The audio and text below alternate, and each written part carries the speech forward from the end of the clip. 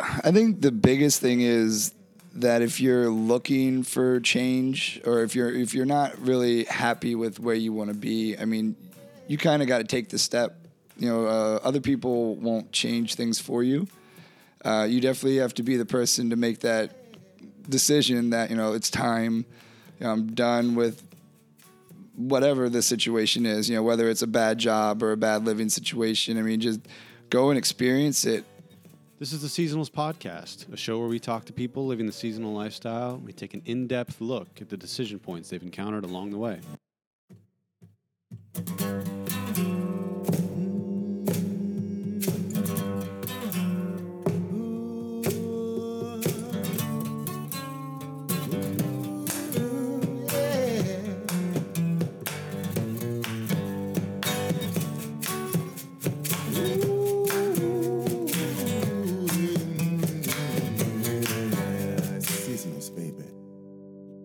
All right, here I am today with Ray Geist, the lumber daddy over at the Lumberjack Show. It is the Great Alaskan Lumber Show, right? The Great Alaskan Lumberjack Show. Lumberjack Show, okay. Yep.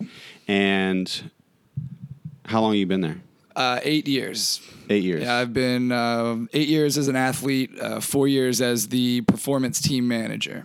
So I'm in charge of the Lumberjacks and the announcers, which is a full-time job in itself. Yeah, I bet. Because you're a performance show, right? You have a lot of personalities out there. Oh, yeah, definitely. I mean, the way that I describe it to a lot of people that come into the show is that we're really kind of like a group of misfits, just fit together real well.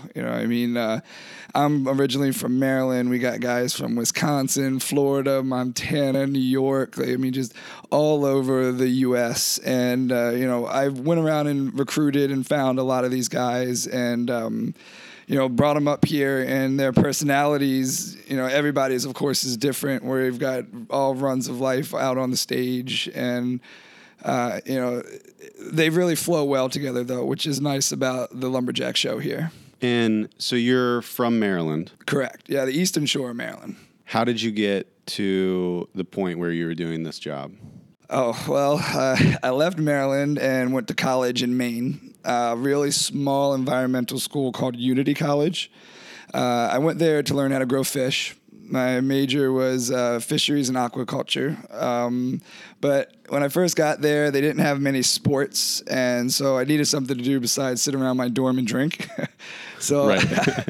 I went to club night and was walking around the gym, and I saw these guys and gals playing with axes and chainsaws. And so I went up and started talking to them, and they told me about the timber team, the woodsman's team, as they call it at Unity, and told me when the practices were.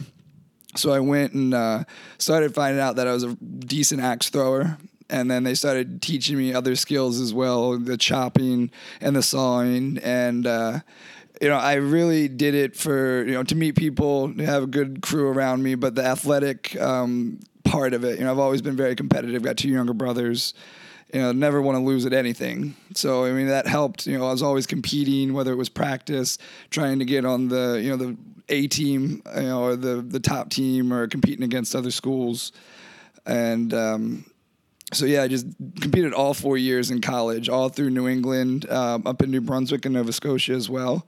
And my senior year, I was at the University of New Hampshire. And the lumberjack manager at the time here, his name was Zach Brown, he was there recruiting. And he talked to my advisor, asked if there was any senior people that were graduating and wanted to be interested in maybe doing this as a career. And I had never even heard of lumberjack shows, and I didn't know that there was something you could do.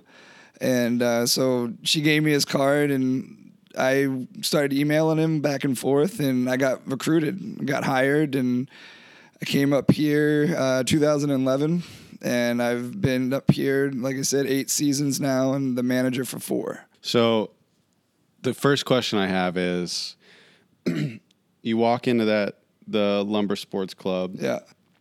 And there's guys that are older than you. Oh, yeah. That are, showing you some probably fundamental stuff. Exactly, yeah. Are you still friends with any of those guys? Yeah. Yeah, I still talk with a lot of the guys. One of them, Rich, he actually still competes He's does security on as full time, but goes and actually competes in different fairs and festivals. And a lot of the guys that don't do the lumberjack shows still do that. One of the strongest choppers, Arden Coger Jr. is out of West Virginia. He's a lawyer during the day, and then does the timber sports as a recreational thing, and does really well at it. So unless you're doing lumberjack shows every day, a lot of the guys just have regular, day-to-day jobs. I'm just imagining that conversation now of like, oh, I remember when you were a freshman and walked in, like dropped the axe, and now, to me now, like you are, the lumberjack show, right? But those guys saw you before, they saw the Ray before that, exactly, and.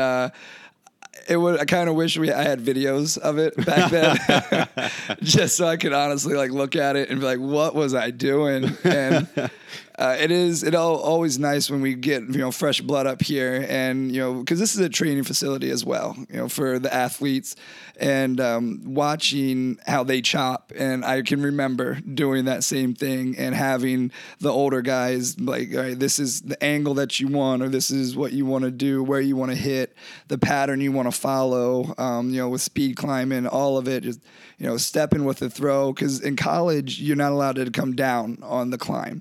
So in the speed climb, it's 60 feet up and 60 feet down is the race. Fast as you can. You've got a rope around the tree and gaffs on your feet. You race up to the top. Your rope tags the red line at the top, and then you bail down. Well, in college, we always just raced up. And you had a belay line hooked up to you, and there was a guy taking the slack as you went up in case you slipped. Right. Here, it's all you. Yeah, no belay line here. And it was a lot different, too. And it just shows how naive I was back then. But I was competing and sometimes climbing with no rope. I just kind of like bear clawed it on the way up. And I remember going to a competition, and I met one of the guys actually that was working here, Gino Cummings. And I went to go climb, and I just put my hands around the tree. He goes, "What are you doing?" I was like, "Oh, just I just barehand it," and he just shook his head and let me go. Of course, but it was now looking back on it and climbing correctly, with the ropes and everything. It's just so funny how I've progressed, through those years, and that wasn't even my first year doing the sport when I was climbing like that. You came here. You're doing the lumberjack show. What do you do in the winter season? Well, the first 4 years I was up here or just doing the lumberjack shows, we had a sister show down in Pigeon Forge, Tennessee. It was called the Smoky Mountain Lumberjack Feud. And I would go down to Tennessee in the winter, and I would do lumberjack shows there. And then in the summer, I would fly back here to Ketchikan. And I was always a year-to-year contracted employee, and every time I would sign a new contract, I required that I came back to Ketchikan. Like, I wanted to be up here in Alaska doing this show. I didn't dislike the Tennessee show. I just loved this show so much more. So I was full-time lumberjack show employee, did it most months out of the year. In Pigeon Forge, it closed down from about January 1st to Valentine's Day. Just a slow time. So we got a little bit of time off there. But I was climbing, rolling, chopping, sawing pretty much probably about 300 days out of the year. And I loved it. Kept me in shape. Got to do the traveling. The company helps take care of us on that, flies us home in the off season or down to Tennessee, always took care of the traveling back and forth, provides housing, which is great, helps us out a lot on that one. And not a lot of companies do that, and that's one of the things that really makes it nice about the Lumberjack Show. But then about 4 years ago, they had a little bit of a falling out there at the Lumberjack Feud, and they closed that facility. And so I actually was fortunate enough to get the manager position, the performance team manager position, and got me on full-time salary. And now I get to go home to Maryland. And I see my mom and dad and my brother, and I help my dad doing windows and doors for Anderson. So it's nice because I'm also learning a trade, because I mean I'm getting up there in age, and there's only going to be a certain amount of time left that I could probably do shows this constantly. And How many do you do a day or a week? A day personally, the most I'll do is 4, but the Lumberjack Show actually does 3 to 5 shows a day. But just for safety purposes and everything, I mean, just because you get really physically exhausted out there, and we don't do any more than 4 a day for one person. And we've got 9 athletes up here, which makes it really nice to be able to switch the teams in and out. You know, me being a salary guy, I've got to get to, a certain amount of shows, which I usually do about 16 to 18 shows per week. Mm-hmm. And, I've got to at least hit that 16 show mark, and then the other guys can, pick up whatever shows are left over. But yeah, so it's pretty taxing. I mean, I do get 1 day a week off, which is nice. My fiance Kelsey and I usually get Tuesdays off together, so we'll go and pretty much just chill on the couch and recuperate.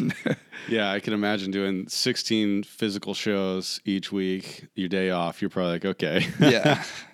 So for the people that maybe don't know, because I see the Lumberjack Show every year a couple times because it's awesome. Still exciting. And thank you. I'm still at the end because the log roll is the last event. Right.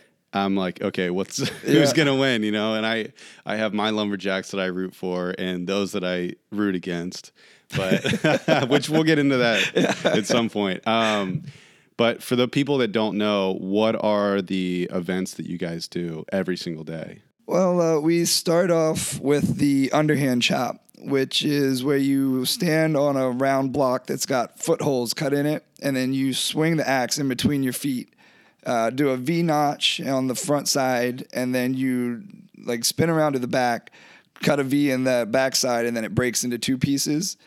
We've also got 2 other chopping events. The standing block chop, which is a vertical chop. You stand next to the block, do the V-notch in the side, run around to the other side, and then sever it into 2 pieces. And then the third one is the springboard chop. With the springboards, we've got some horizontal boards sticking out of I think it's about a 7, maybe 8 foot tall tree. And you stand on these 8-inch wide boards, and you chop the block elevated off the ground, probably about, I'd say 5.5 feet off the ground there. You chop a block about 3/4 of the way through, and then you have to finish it by swinging with your offhand. So you turn your whole body around, and then you actually switch hands. So I'm a right-handed axe swinger. So I would usually have my left hand on the bottom, and then my right hand would be the slide hand, kind of what pushes it and navigates it to the block. Well, when I go to the backside, I actually put my right hand on bottom so that I can get closer to the block, and then I hit the backside, severing it off. Then we've got 2 manual sawing events. The crosscut saw, which is 2 men with a 6-foot racing saw, and we cut 1 cookie, which is what we call that round disc of wood that gets severed off the end of it. Mm-hmm. That's called a cookie. And then we also have the single buck, which is just 1 man, same 6-foot saw, cutting a cookie off of there, which that one's probably one of the roughest events to do, just because it takes pretty much your whole body. I mean, it's all legs, core, and arms. You're pushing and pulling that saw. There's a lot of torque. Yeah, as fast as you can. Yeah, and you gotta keep it moving. If you change the angle too much, it'll get caught up in this wood, and then it binds up. And then as soon as you do that, you're just exhausted. We do a couple of chainsawing events. One's like a relay race where we have both guys that's on the team there. It's 2 sets of teams, the Spruce Mill Americans versus the Dawson Creek Canadians. And the first guy will use a tool called a peavey. They'll roll a log into a bunk log, and then they run across a pond on what is known as a mill pond log. It's just a log that goes from edge to edge of the pond. And then they tag their partner who's in chainsaw chaps and a helmet. He runs over to an inclined log, grabs a chainsaw off the log, runs to the very top and cuts a cookie off the end, runs back down that log, inserts the chainsaw on the end of the inclined log, comes over, tags their partner who uses a choker cable, which is like a braided metal cable. It's got a bell and a knob on the end. And what you'll do is you'll take that choker, wrap it around the previous log that you bunked, hook the knob into the bell, and the bell's got a perfect little like keyhole almost. Put it in there and you put it down, and then you pull the log off. And the first team to have that log hit the ground wins. And then we also have the hot saw race, which are the modified chainsaws. Those are the ones I wake up to every morning. Yeah. That's one of the jokes that I tell when I'm announcing. Is when they do the warm up, I'm like, yeah, our neighbors love us at 8 a.m, and that usually gets a pretty good laugh. But yeah, you can hear those things everywhere. Yeah, my first 2 summers, every once in a while, I'd stay down on the boat in Thomas Basin, right? And so every morning I stayed there, it was. That was I didn't have to set an alarm. Yeah, I couldn't imagine waking up. Well, unfortunately I have, but that's a story for later. But yeah, I couldn't imagine waking up to those multiple times. Yeah, and those, what we've done is taken like stock chainsaws and put a big bore kit in them. So they've got a larger piston, an aftermarket carburetor, and then there's an expansion chamber that we had fabricated and gets installed. And that all that lets the saw breathe more. It kicks up the RPMs and it runs a lot faster and, of course, a lot louder. Yeah. Yeah, and those things rip. I mean, those are a lot of fun to use. But the big difference is, we don't use what they actually use in competitions. Their modified saws are like 250 dirt bike engines or snowmobile engines. God. They've modified them so that these things, and they'll cut like 50 inches of wood in 3 seconds. Like it's unreal. But it's also very dangerous. The chains aren't really made to go that fast for very long, at least. And unfortunately, a lot of the times the chains will break. And that's why you see in a lot of competitions, they'll put like a plexiglass or like chicken wire in front of the competitors. So if the chain breaks, it won't go into the crowd. Yeah. And unfortunately, we've had a couple competitors that have lost eyes. The chains came up and hit them in the face. And so that one's a dangerous one, especially just those saws are run on alcohol. So it's a little bit more finicky as well. Right. Then we have the speed climb at the Lumberjack Show, which is a fan favorite, and I was just 50 feet up and 50 feet down as fast as you can. Those guys, I always love watching it. And even when I'm climbing on the descent, you can hear the crowd gasping, as you're coming down 20 feet at a time and trying to race and beat the guy down to the crash pad. And then, the axe throw. Now, that's my favorite one. That's a little biased. It's one of my better events. But that's my favorite, too. Yeah. Because when Ryan and I went and hung out with you there, that's the one thing I beat him at. Yeah, you did well with the axe throw. Yeah, your accuracy was there. And that one, we're about 20 feet away from the target. It's a large wooden round that's got a 2-inch bullseye in the center, and then each ring is 2 inches away from there. The bullseye is worth 5 points, and then the count goes down 4, 3, 2, and 1. You throw in a double-bitted axe, so what most people, I guess, would consider like maybe the medieval axe or like a Viking axe, the 2 heads on it. Trying to hit that bullseye, of course, which is the 5 point, the best one you can throw. You get 4 throws, 1 warm-up, and 3 that count.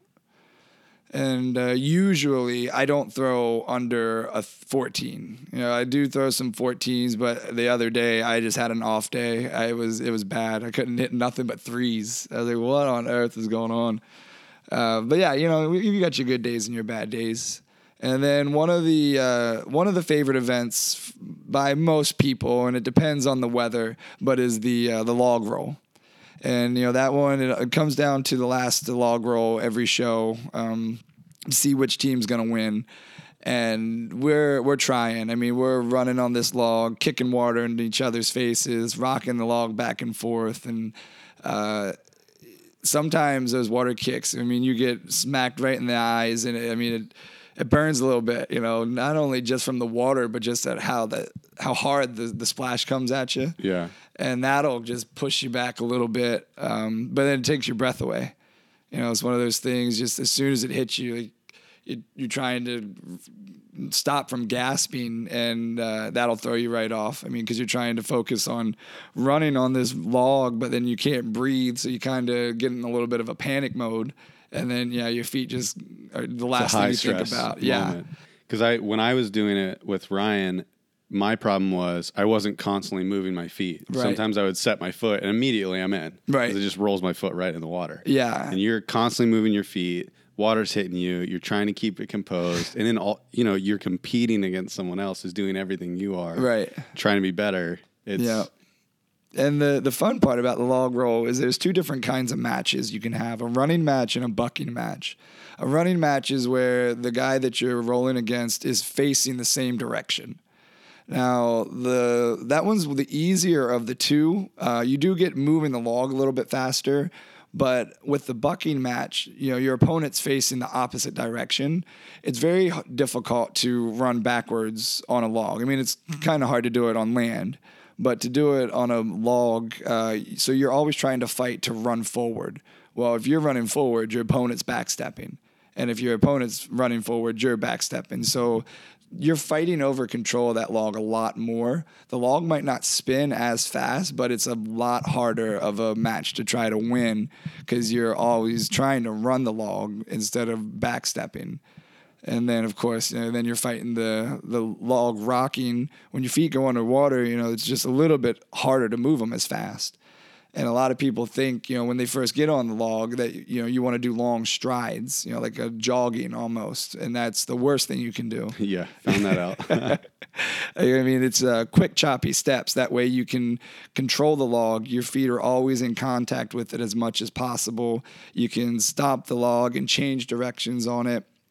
And, if you start doing those long strides, pretty much your toes are just pushing the log faster and faster, and it's just near impossible to keep up with that.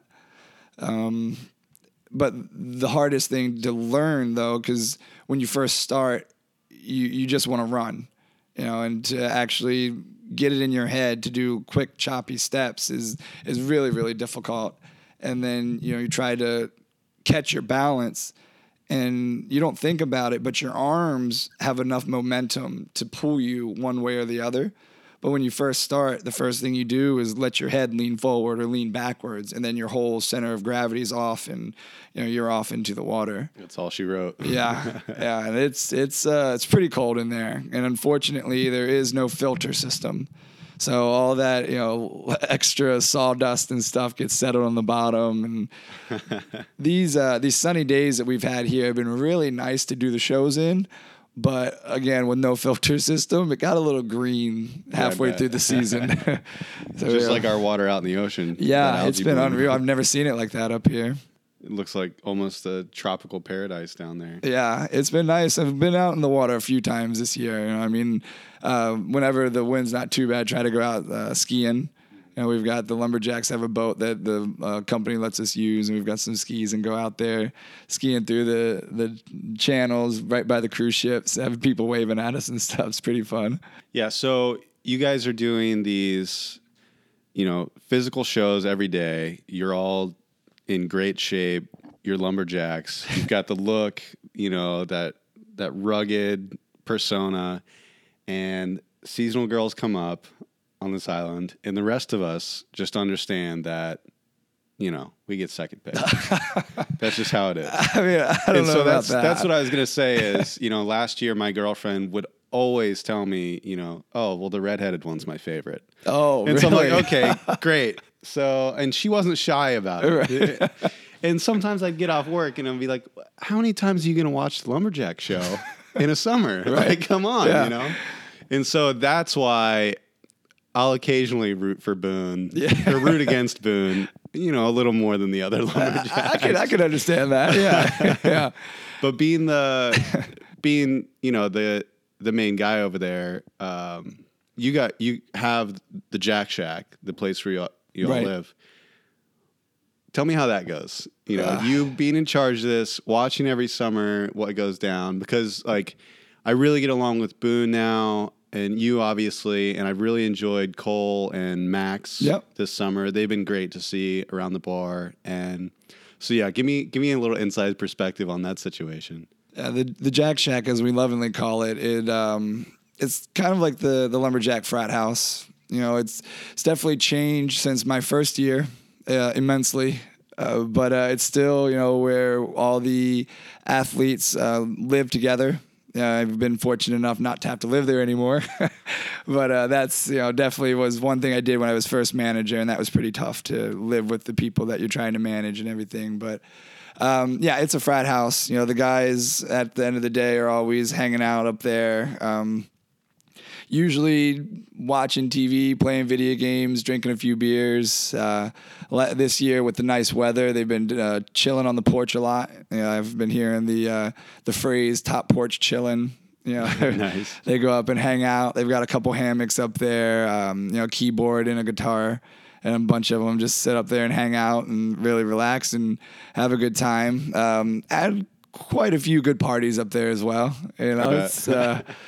You know, my favorite one is we had a highlighter party, you know, glow light party, and this was, I'm gonna say, about 5 years ago, and that's when I was living there, and we ended up by the end of the night we had a highlighter slip and slide going from our front porch into our kitchen. Yeah, I mean, it went from mild to wild real quick, and it was a really good time. Everybody at the end of the night was just covered in highlighter water. I mean, I've got a few pictures from it back in the day, and it's just, we look like zombies. You know, it was really cool. We've had ABC parties, you know, anything but clothes, anything but a cup. You know, you can drink out of, you know, water pitchers, flower water and things. A couple guys were drinking out of ice cube trays. We had a luau party one year. That was a lot of fun. We had a back room, used to be called the Sawdust Saloon, and it actually had swinging saloon doors in it. We put plastic down all over the ground, and then we were fortunate enough to have a good supply of sawdust. So we went and just bagged up a bunch of it and threw it on the ground on top of the plastic to act as the sand. And then we put some red lights in the ceiling fan, and we had like a little tropical paradise back there.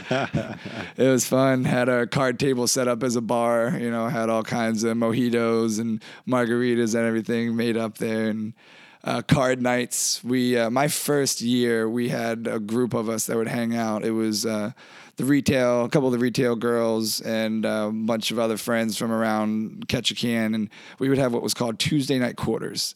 Every Tuesday night, people would come over, and we'd start by playing quarters, just a speed quarters game. Have everybody around the island.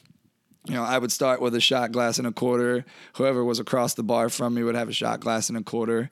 If you bounced it on the first bounce, you could pass it to anybody at the table. If you had to, after that, then it was just passed to the left.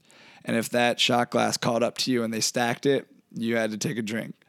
And it would get pretty wild. We'd be getting that shot glasses thrown back and forth. And then we would start playing cards and then beer pong. And then we had made up drinking Jenga, you know. Okay, what is that?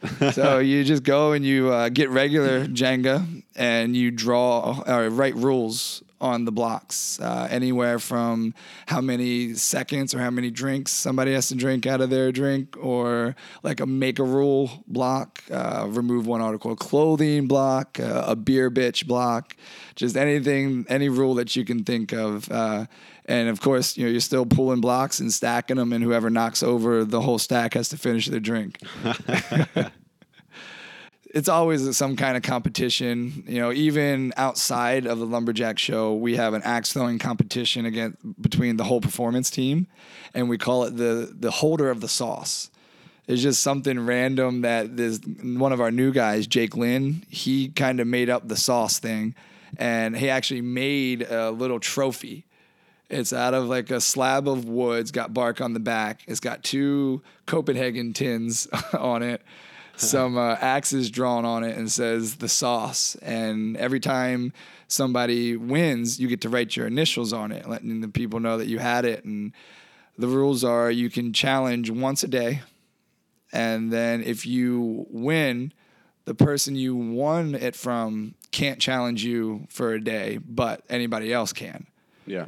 And so it gets passed around quite a bit. Myself and Boone are pretty much the holders of it a lot. Bryce gets lucky every once in a while. Cole this year, though, man, he's been doing really well with his axe throwing. Last year wasn't his strong suit. Yeah. But he's really, I mean, honestly, him as just an athlete all around has really come around, and he's a rising star. He is, absolutely. Yeah. I mean, and the nice part about Cole is he listens to what we're trying to teach him. You know, he takes into consideration what myself or Boone or Bryce says. And the nice part about this year is pretty much all the guys have done that. You know, I mean, getting them from where they were to where they are now. I mean, this has been a really, really good group this summer. I've been lucky as a manager to have this crew, because I've also not had to deal with a lot of bullcrap either. Yeah. You know, I mean, in the past, there's been some lumberjacks that are a little harder to deal with. But this one has been really good, and fortunately, hopefully, we'll get everybody back. I've got the majority of them coming back, and I'm excited for next year for sure. Yeah, that's great. Yeah, because I really liked the group this year too. Yeah. So before you came up here to work, had you ever been to Alaska? No, I had not. I honestly didn't think I ever would be. Yeah, I mean, I'm from a very small town in Maryland. It's called Trapp, Maryland. And even a lot of people that come to the show from Maryland are like, where is Trapp? Like, we don't know. And I went to Easton High School, which is about 15 minutes away from my house. And that's right on Route 50, which is the major highway to get to Ocean City, Maryland, which is a pretty popular vacation destination for a lot of people. And flatlander, just the definition of a flatlander. You know, it's soybean fields, cornfields, woods, and water. It's really all that there is there. And I don't know, I wanted to see more and get away, but I thought Maine being 10 hours away was a good distance. You know, it was a day drive. You know, but it's not one of those things that you can always just surprise people with. You know, kind of have to plan it out. Need a place to crash or something. And still, even then, you know, I was going to school to learn how to grow fish. I would go back to Maryland and work at an oyster hatchery that I absolutely loved. It was one of the best jobs I had there. So I kind of, in my mind, was thinking, all right, I'm kind of set here. I'll come back to Maryland and work at this oyster hatchery and see where I go from there. And I just had the opportunity to come up to Alaska, and I couldn't pass it up. You know, I mean, right. They were going to pay me to go to Alaska and swing axes for a living. Yeah, I'm there, man. Yeah, sign me up. And so, I accepted the job, and it's been one of the best decisions I've ever made. It's a bit away from home, but I'm fortunate enough now that I get to go home in the wintertime. You know, I'm not up here year round. And I get to experience some of the amazing culture and outdoor experiences that some people will never be able to. And I think that's what makes me want to always come back to Ketchikan, is because every year it's the same location, but it's not the same place. You know, every summer is different, whether it's the people that I'm hanging out with, the people I'm meeting, the weather. Because, I mean, in the past 8 years I've been up here, I've had some drown rat summers, and I've had summers like this that have just been phenomenal. I mean, telling all the new guys about, you know, make sure you bring rain gear. It rains just 17 feet per year and this and that. And they're like, you're full of it.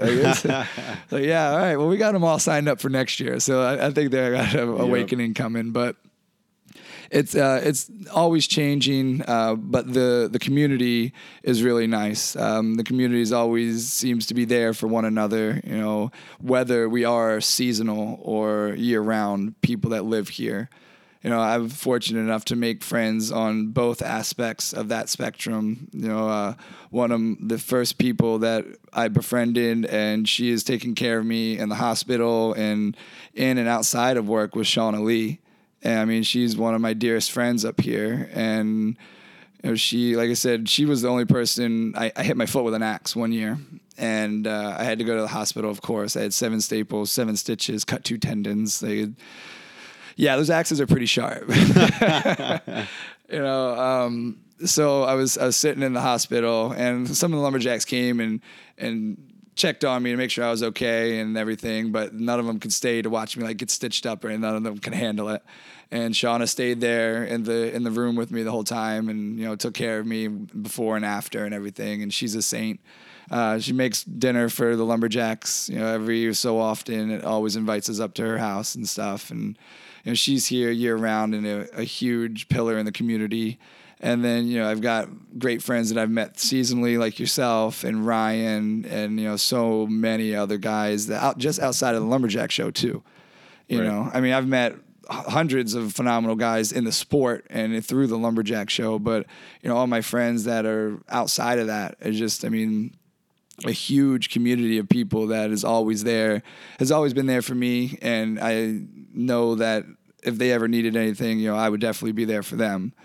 And that's one of the things that I love about Ketchikan. I mean, I think it's partially because we're all stuck on an island. You know what I mean? But it helps. Yeah, I think for the most part, just the type of people that are here on this island and that come up here to experience the Ketchikan life are a breed of their own. And we all kind of can connect and really live well here on the island together. So that was a great distinction you made that I actually had never heard before. You said the location is the same, but the place is different. Yeah. What's something you've done in the outdoors here that was like all-time highlight? I've been fortunate enough to do a lot of camping around here, which I absolutely love. They've got the Forest Service cabins all over, and Blank Island, which is a quick boat ride right out of Mountain Point. I've done some camping out there and everything, but definitely the highlight of my outdoor experience here was my second year. I was fortunate enough to go on a goat hunt with my boss.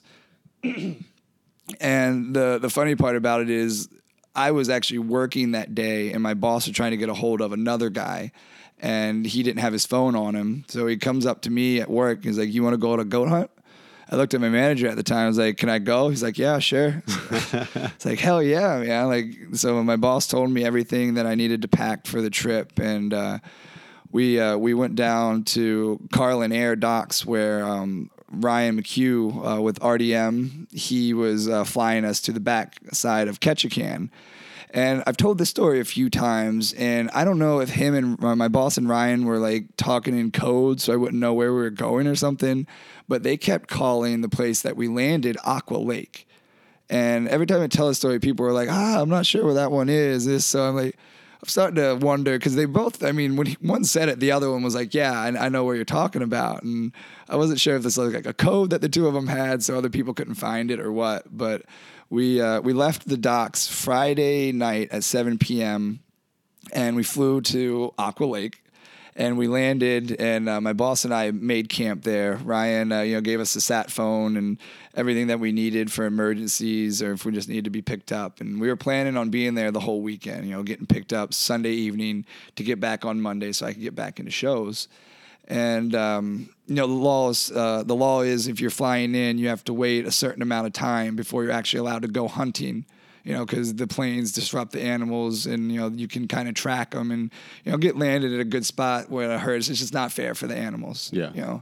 So we built, made camp, set up the tent, started making a fire. He had one of the jet fuel camping kits, and we just had boiled some water, had some of the dehydrated bagged food, and I had spaghetti and meatballs. It was actually pretty good. I'm not going to complain. And we sat down and we're talking, and him and I talked for hours just by the campfire. It was such a great night that I didn't even sleep in the tent. I just slept outside in my sleeping bag, and him and I cracked open and started a bottle of Gentleman's Jack, and we drank all but maybe an eighth of it, just him and I passing it back and forth, talking about everything. It was an amazing experience. We woke up around 5-ish in the morning, maybe 6 o'clock.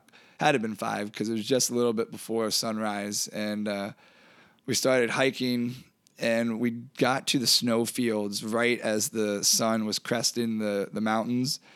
And the sunrise off the snowfields was the most beautiful thing I've ever seen in my life. The blues and the purples off the snow was just phenomenal. And we kept hiking. We're glassing these goats as we went up and trying to figure out the best direction to go to find them and get the billies. Saw one goat, and we tried to sneak around to to flank him, and that he must have smelt us or heard us or something because he took off. And so we stopped and we had lunch, filled our canteens. He had one of those water pumps that has got a filter in it, so you just pull water that's up on the mountain and have it filtered and be safe to drink. And he went up ahead of me to glass some more as I'm filling up both of our canteens. And he was looking up real high, up on the peaks. I mean, we had probably been about 3,000 feet of elevation at this point, and that's about from like 5 in the morning to about, I'd say around 11 in the morning. We're hiking and got to that height, and he's still looking and glassing like really high on the peaks of these mountains. And I'm looking at the different pathways thinking this is going to be a hell of a day. Like, this is going to suck. I mean, we had our corked extra toughs and our pickaxes, so we could use for footing and everything. And we were getting ready to go up this one path that was not awful, but was pretty steep and was snow covered really well. And just as we were about to start going down this little gully, I looked down and there's this goat just sitting down there, like looking up at us, not a care in the world.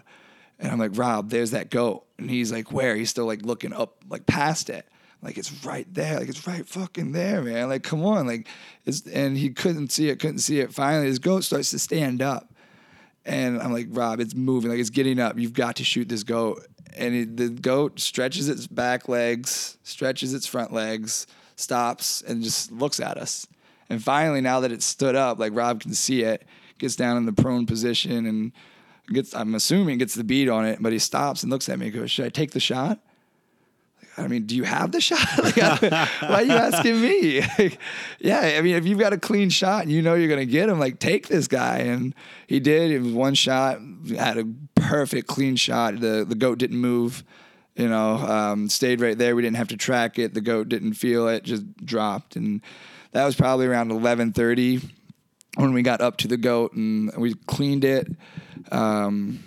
And started hiking down. We called Ryan on the sat phone and let him know that we had gotten our goat already and we were heading back to base camp. By the time we were done cleaning it, it was probably about 2:00 in the evening, and we started hiking down back to base camp.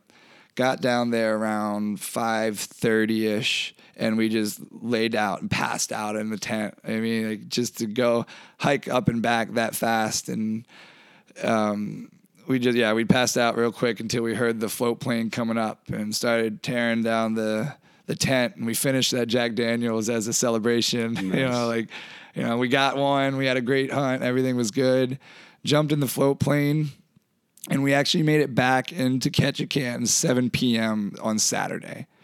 So, I mean, like, it wasn't planned this way. It's very rare that you can get that quick of a hunt, but I mean, we had it planned for the whole weekend, had all the food and everything ready to do it that way. But it was the fastest hunt that Rob knew about as far as a goat hunt's concerned. And we got back, and that year, Saturday nights were the steak night at Annabelle's. So he went and took me there, and we got the largest steak that you could get with a bucket of crab legs, all the fixings, and him and I ate every bit of it but one crab leg. Neither one of us could do it, but we had just expelled so much energy and burnt so many calories, and it was great. And I was the pack mule for it, and he was real good about giving me some meat, and I had never had goat before, and it was pretty good. I mixed a lot of it with pork and just made it into burger. It's pretty tough for steaks just because of the elevation they're at, and they're always like on the cliffs and edges of rocks. Like their muscles are really, really tight. So yeah, ground up most of it, and Rob actually got the goat mounted, and he's got a cabin in Hayward, Wisconsin that I've been to quite often, and the goat's sitting in there. Nice. Yeah, it's pretty cool to just see him there, and I think about the story every time I go there. It's one of my favorite stories to tell, and definitely the most amazing experience being outdoors here in Ketchikan. I mean, to be so far out of civilization, because once Ryan left and dropped us off, there were no more float planes flying over. There, no cars, no cell phone service, nothing. It was silence except for Rob and I. Out in the wilderness. Yeah, and that was really, really cool to be able to experience that. But, I do love just being outdoors in general. I mean, as much as we can, we try to go out to the beaches, and this summer has been really good for chilling out on the beaches, whether it's, Buggies or Refuge or South Point, going all the way out to Settlers. It's just a lot of the times. I mean, that's where I met my fiance, was at a beach fire. You know what I mean? Like it's a great spot to meet new people all the time. It's a great place to just hang out with your buddies and just relax. Refuge is one of my favorites just because of the sunsets and the views. Just all the smaller islands around and everything, and just the sunsets you can get and the silhouettes of the mountains right there when it's setting down. That's a lot of fun. It's one of my favorites. I love looking at those islands on Refuge. Yeah. When, it's that golden hour and the light is hitting everything right. It's like, oh my God, it's amazing up here. Yeah, it's been like my backdrop on my phone for years. Like it's inspiring. It just makes you not want to go inside ever. Yeah. So it sounds like it was a super easy decision for you to come up here and get into this lifestyle. You went from Maryland to Maine, and then they're like, "Hey, this is what you could do," and you're like, "All right, let's do it." So you come up here, you find this awesome job, this lifestyle you're into. You meet your fiance. Now you've got all these incredible Alaska stories. You're bouncing back and forth season to season, but there are a lot of people out there that this is a hard decision for them. And, they're working a job that maybe they don't like. They're in a living situation that they don't like. And they've heard about the seasonal lifestyle, but they're not sure about it yet. From all your experiences now and your life, what can you tell them about either making the leap or looking at this lifestyle as opposed to theirs, and the kind of things that they need to think about when they're making that decision? I think the biggest thing is that if you're looking for change, or if you're not really happy with where you want to be, I mean, you kind of got to take the step. Other people won't change things for you. You definitely have to be the person to make that decision that it's time. I'm done with whatever the situation is, whether it's a bad job or a bad living situation. I mean, just go and experience it. Even just the seasonal thing. I mean, it's 7 months up here. 7 months out of one's lifetime is a drop in the bucket. I mean, you can have, the most phenomenal experiences of your life in 7 months in a new location, a new job, just with the people you meet, and find out it's what you want to do and continue with it for years and years. Or you can come for 7 months, maybe have an unfortunate bad experience, but that's 7 months that, you won't get back. But in the long run of it will just be an experience that you've bettered yourself in. I mean, because to give you an example, one of the worst jobs I had was an internship, and I was in Kentucky, and it was the whole summer long. And it sucked. I was selling fish off the back of a flatbed truck. The boss was a skis bag. I'm pretty sure the whole operation was under the table. Like he paid us in cash, and everything when we were getting paid by the customers with either personal check or cash. Even the companies that we were dealing with, personal check or cash. Like everything was under the table. He wasn't a good guy. The guy I was working with, unfortunately, was addicted to pills. I would be driving and he'd be crushing up pills and taking them right on the job and everything. And I couldn't handle that, so I left. You've got to do what's best for you as far as that's concerned. But to be able to experience something like this, when I first did it, it was an easy decision for me because I was fresh out of college. I was single. I was young, I had the time and the want and the drive to explore and to experience. And I think that's in everybody at some point. They've got to just know that what they're doing now isn't what they want to do for the rest of their lives, and that there are thousands and thousands of opportunities all over the nation, all over the world, that you can do seasonal work for and bounce back to forth to different regions of the U.S., different regions of the country, different regions of the world, and be able to have just the most phenomenal experiences, meet the most amazing people, and, you know, find a lifestyle that works for you. It's not always in an island in the Northwest. You know, I mean, you can go down to Florida, you know, when it's kicking it in the winter time and people are going for vacations and everything down there. Seasonal is huge then. You know, I mean, a lot of people that work here in the summer go down there in the winter, especially like the float plane pilots and stuff like that. And that's the best thing about seasonal work too, is you can kind of be, you know, a weather freak, I guess, for lack of better words. I mean, it rains a lot here, yes, but if you don't like that, then you go to another place for a seasonal job that is nicer, you know. And then if you're a snow bunny, you can go to like Colorado and be a ski instructor. And they'll do that all winter long, hang out on the slopes there, and then, you know, come up to Ketchikan and be a zip line tour guide, or, you know, help with the go-karts or duck tours, or, you know, sell on the docks. I mean, there's so many different options. You don't have to be a waitress or a bartender. You know, it's a great trade to have. My fiance does it, you know, and she does phenomenal with it. She gets up here, she sells tickets for the Lumberjack Show. And that's a cool thing too, is you don't have to have the same job everywhere if you're doing seasonal work. You can try out different aspects of it. You know, this year she was working Shorex, which is, you know, like the herding cats. You know, all the tourists come off the ship and they're looking to find out where their tours are, you know, whether it be the zip line, the go-karts, the snorkeling, the lumberjack show, whatever. And they just are in a panic. And her job is to find the people that are coming to the lumberjack show and get them onto a bus, or try to explain to them that, yes, unfortunately, you have to walk a block and a half to get to your lumberjack show. But, you know, and then, like I said, then she goes down to Maryland and she's a server bartender at a local bar, and she does great. The people love her. It was random as heck, but 2 days ago, I think, one of the patrons, the bar is called Portside in Cambridge, Maryland. I talked to him at the bar, and him and his wife came up and were on one of the cruises and came and saw the Lumberjack Show a couple of days ago. Came up and asked how Kelsey was doing, and, you know, made sure that the wedding was still on and everything. Right. And I was like, well, I don't know why you think it wouldn't be, but yeah, it's still happening. And, you know, and that's the other thing. Just, I mean, the people that you meet doing seasonal work is phenomenal. I mean, whether it is, you know, great friends that you're making, or just the tourists that are coming in. I mean, because everybody's got stories, you know, everybody's got something that you can relate to.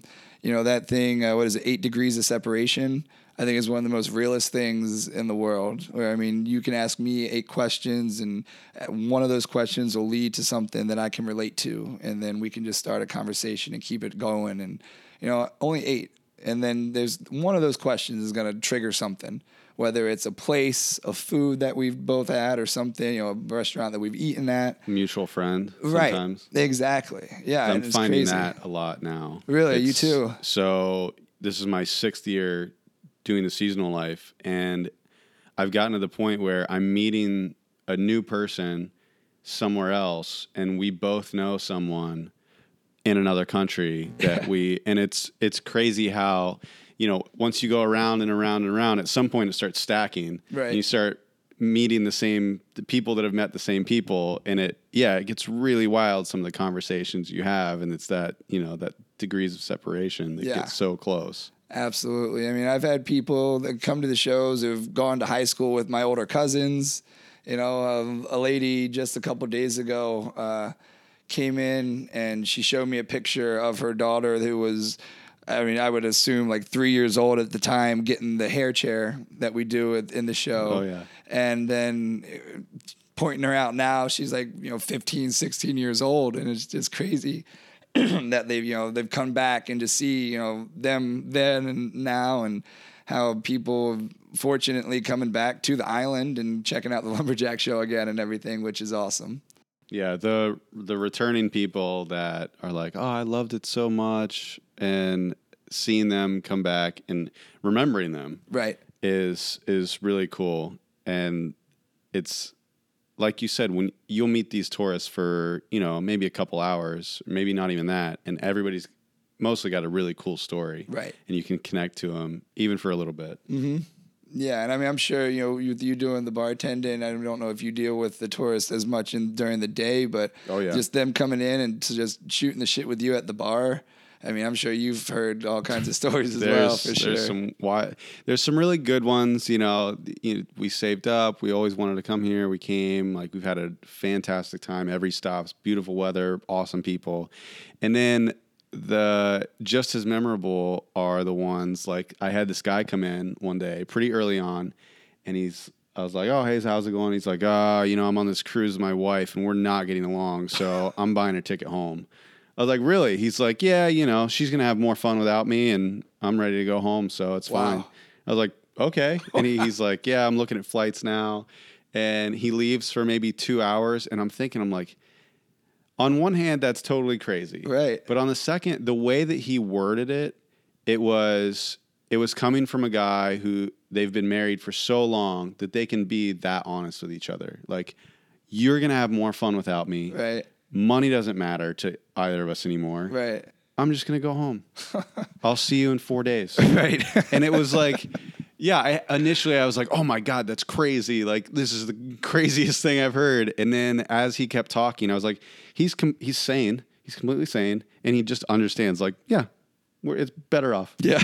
And there's still going to be, married when they get home, still going to be happy. It's just, this didn't work. And try another cruise later. Yeah. Yeah, right. And even the whole idea of that story, me going from, oh, this is insane, to, oh, no, this is normal, this is fine, is like an experience that, it's just wild. Yeah. You never know what's going to happen down there. I mean, we do the same kind of thing. Like, one end of the spectrum, we'll have people come up after the show and they'd be like, I've seen the sport a lot, I've never seen it live. Like, this was great. It was so much fun, like, so much better in person. And then other people that come up and they're like, oh, yeah, I split wood for my fireplace. I know exactly what you guys are doing. And I'm like, man, that's just not even close to what we're doing here. Like, I appreciate you swinging a maul or, even a splitting axe and to provide heat for you and your family. That's great. But compared to speed climbing or anything, I do love it, though, how many people can come in and will tell us that, like, their grandfather or their dads used to work in sawmills or, were tree climbers or sawyers out in the woods in Washington or Oregon or wherever they might be from. Because I think a lot of those people can relate to it a lot more and really enjoy the history part of it. Right, because maybe they've heard stories, but they've never seen the actual thing happen. Exactly. And so you can show them kind of what their ancestors did. Right. Exactly. And it's really cool, when people come up and they tell us, their dad used to work on a sawmill and, they used to go in and play around there and see it all, but to, see the sport now and everything is really nice. And I think they appreciate it just a little bit more than some others, that are just looking at it in the sports aspect of it. It's part of their history. It's part of their family heritage. Like, they enjoy it a little bit more, I think. Yeah. Well, Ray, this has been awesome. Yeah, thanks, I love that I get to cherish the same island that you do, and you're so into it, and it's awesome to hear. I love seeing you around town. Yeah. I'm so glad I got to talk to you today. No, thanks for having me come on here. I really appreciate it. You guys, absolutely. I love the seasonal. What you guys do with the magazine and now this podcast is awesome, and I'm definitely a fan of it, and tell everybody, even new people that come up, that they need to check it out. Great. I love hearing it, and that's what we need. We need more people, getting out of those situations that they don't like being in. Yeah. And hopefully we can give them, the courage or whatever they need to get out of there. Absolutely. So, yeah. Thanks for helping us so much. Not a problem. Anytime. Yeah. That's it. That's the episode. The seasonals are Kelly Mogg, Ryan Deininger, me, Joey Ravinsky. The theme song by Ryan Deininger, Joe Williams, Louis Leva, Chappie, Thomas Hamilton. Follow us on Instagram at @theseasonals_. Like us on Facebook. Listen to our next episode. That's it. We're out.